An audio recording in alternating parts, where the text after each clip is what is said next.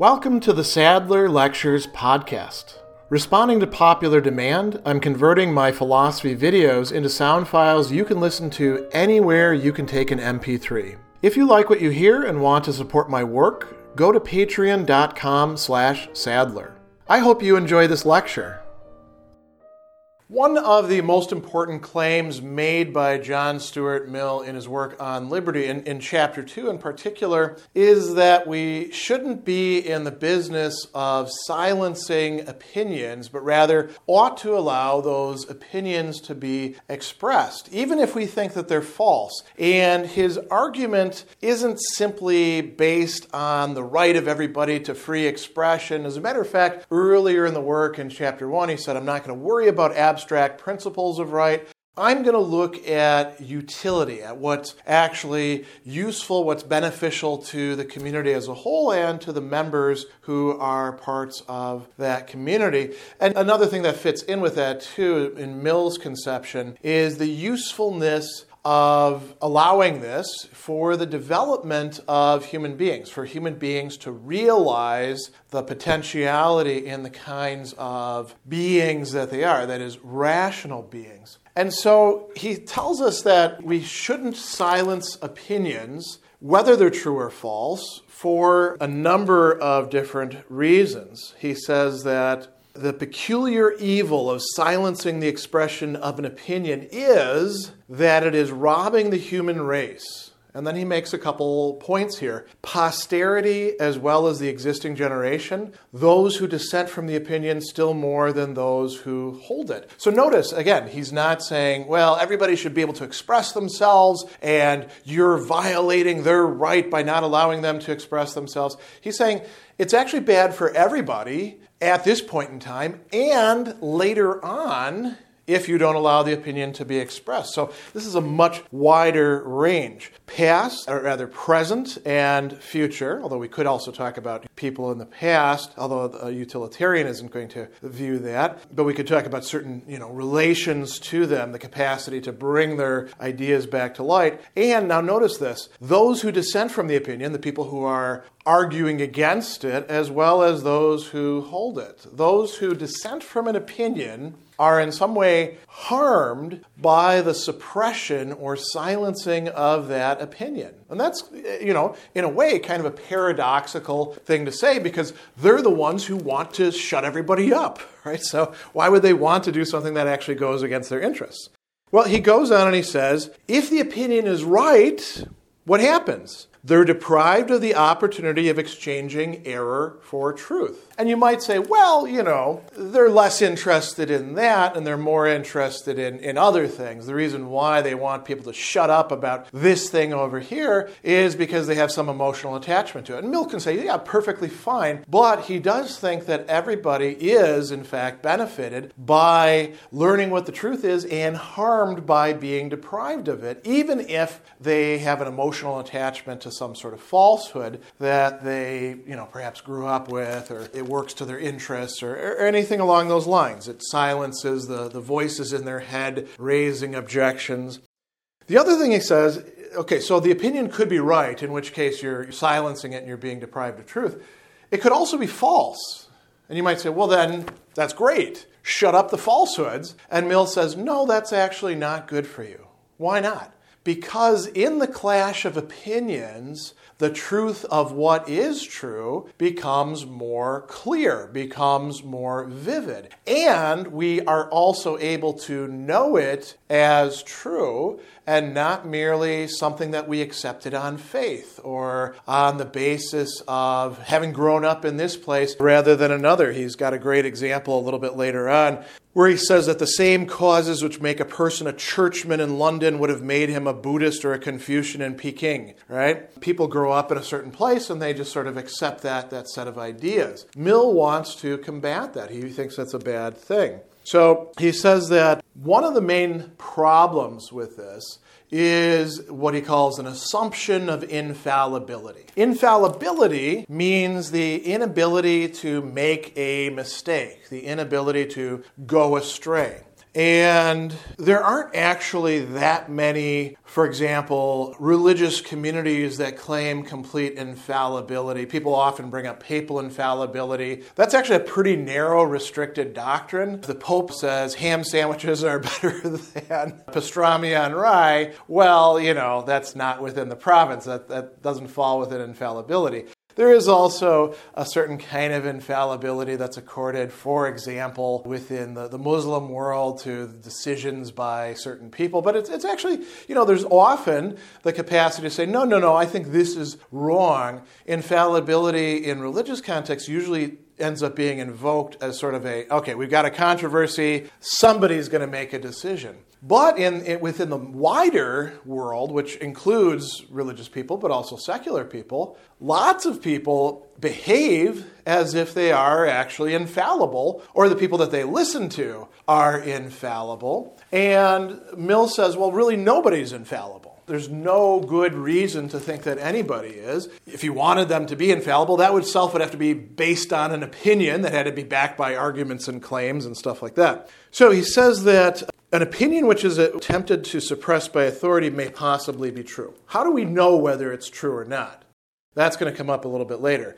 It says, those who desire to suppress it deny its truth, but they are not infallible. They have no authority to decide the question for all mankind and exclude every other person from the means of judging. When a person is behaving as if they are infallible, that's in effect what they're doing. They're saying, I decide, everyone else, shut up, we're done here, go home and believe what it is that I've decided is true.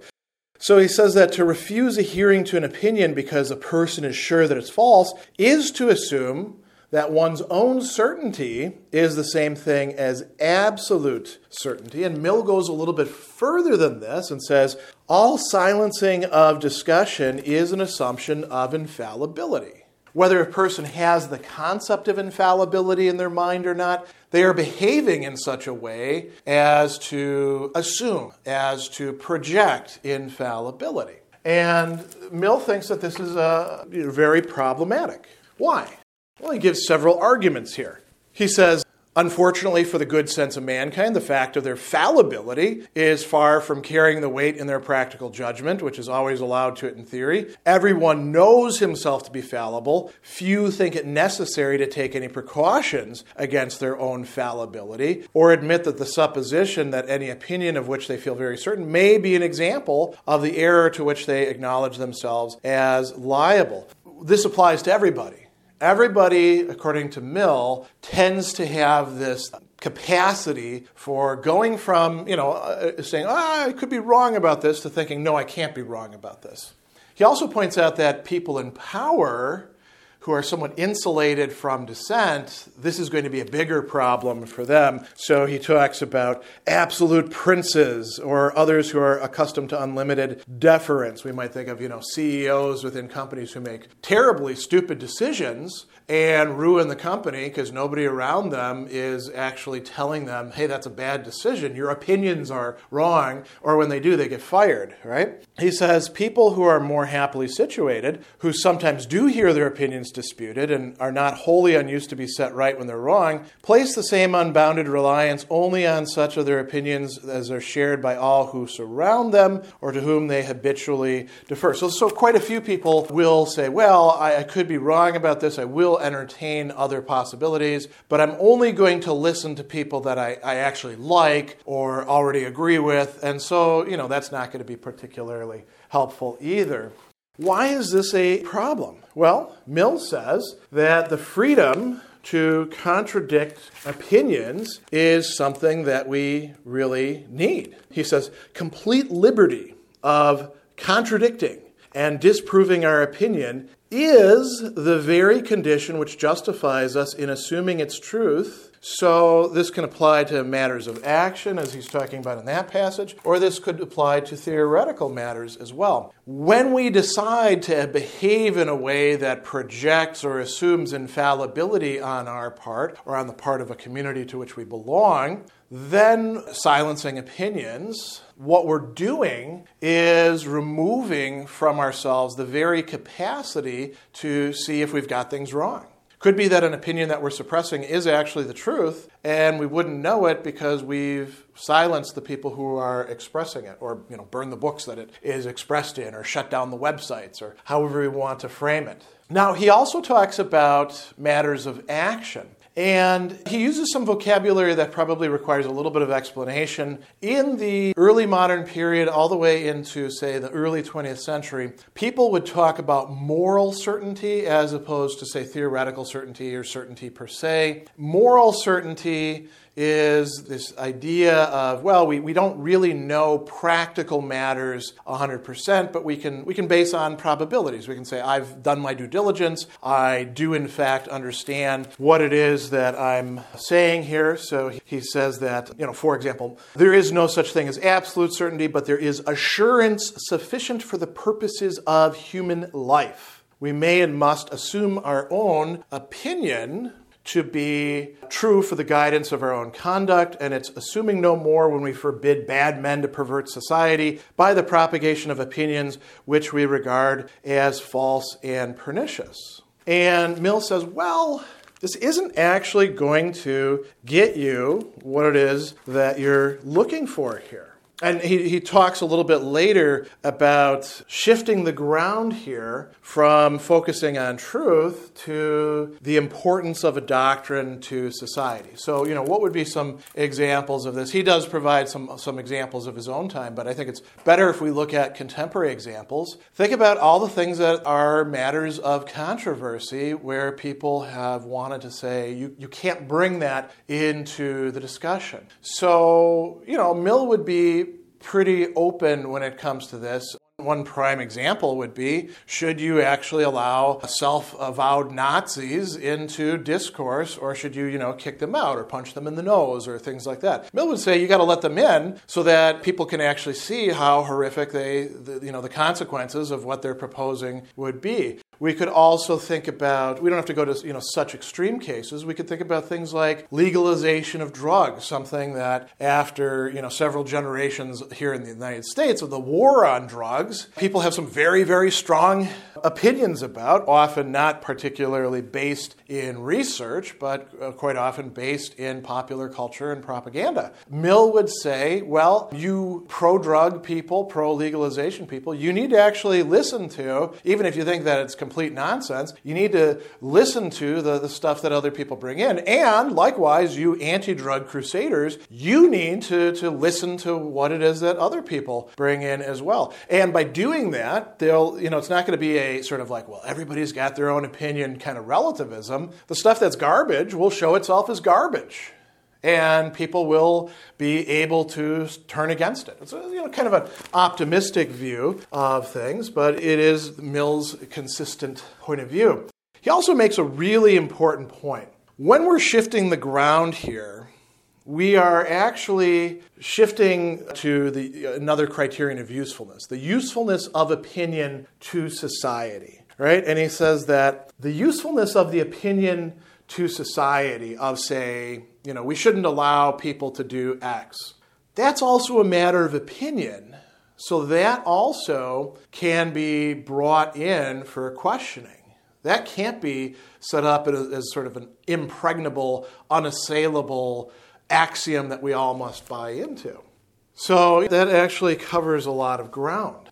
Another thing that he talks about, going back a little bit into the chapter, is this future of human beings. And I mentioned earlier at the start that Mill thinks that being deprived of the truth and the opportunity to consider the truth is really a harm to human beings because it impedes their development. So he does have a rather strong conception of human nature. We have certain faculties, intellectual, moral, aesthetic, and those elevate us above the animals, and we shouldn't reduce ourselves down to that, being deprived of the capacity to fully develop these. And how do we fully develop these? Well, it's in large part by the progress that gets made in considering opinions and then saying, well, these are actually true, or we think these are true for the time being, and these are false, so we're going to reject these.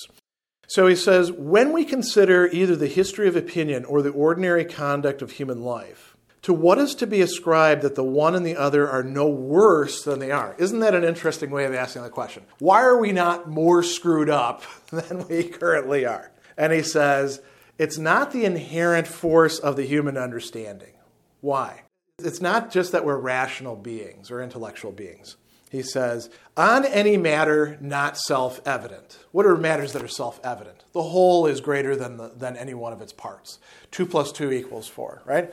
If you really want to contest those, you're probably just being perverse, or you're using language in weird ways, right? Once we get past that domain, everything's sort of up for grabs. And he says, on any matter not self-evident, there are 99 persons totally incapable of judging it for one who is capable, and the capacity of the 100th person is only comparative. The majority of the eminent men of every past generation held many opinions now known to be erroneous, and did or approved numerous things which no one will now justify. It's kind of funny because we usually, from the vantage point of the present, we're like, oh, those people in the early 20th century and the 19th century, oh my gosh, look at how stupid they were. You can only say that when we actually don't know much about the history of ideas in that time. But he's saying, listen, previous generation from us, they had a lot of crazy ideas about things, and now those have been disproved. There's been some progress.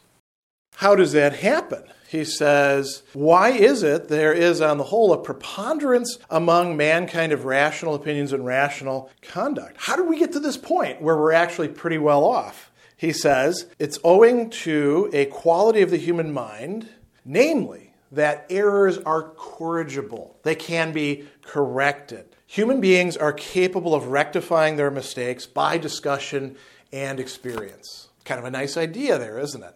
He points out something that's really important. He says, not by experience alone. There must be discussion to show how experience is interpreted. And then he points out, there's a great line, wrong opinions and practices gradually, not right away, yield to fact and argument. But facts and arguments, to produce any effect on the mind, must be brought before it. Very few facts are able to tell their own stories without comments to bring out their meaning. The whole strength and value then of human judgment, depending on the one property, that it can be set right when it is wrong. Reliance can be placed on it only when the means of settling it right are kept constantly at hand. What does that mean for us? Unless there's free discussion, this apparatus, this sort of, cause-effect thing about realizing things are wrong, it's not going to happen. In order for the human being to actually arrive at true judgments, they have to be able to sift through multiple points of view, and those multiple points of view must be allowed to make their case. So that is why silencing opinions is really a bad idea. Mill is producing quite a robust argument here. Special thanks to all of my Patreon supporters for making this podcast possible. You can find me on Twitter at Philosopher70, on YouTube at the Gregory B. Sadler channel, and on Facebook on the Gregory B. Sadler page. Once again, to support my work, go to patreon.com/Sadler. Above all, keep studying these great philosophical works.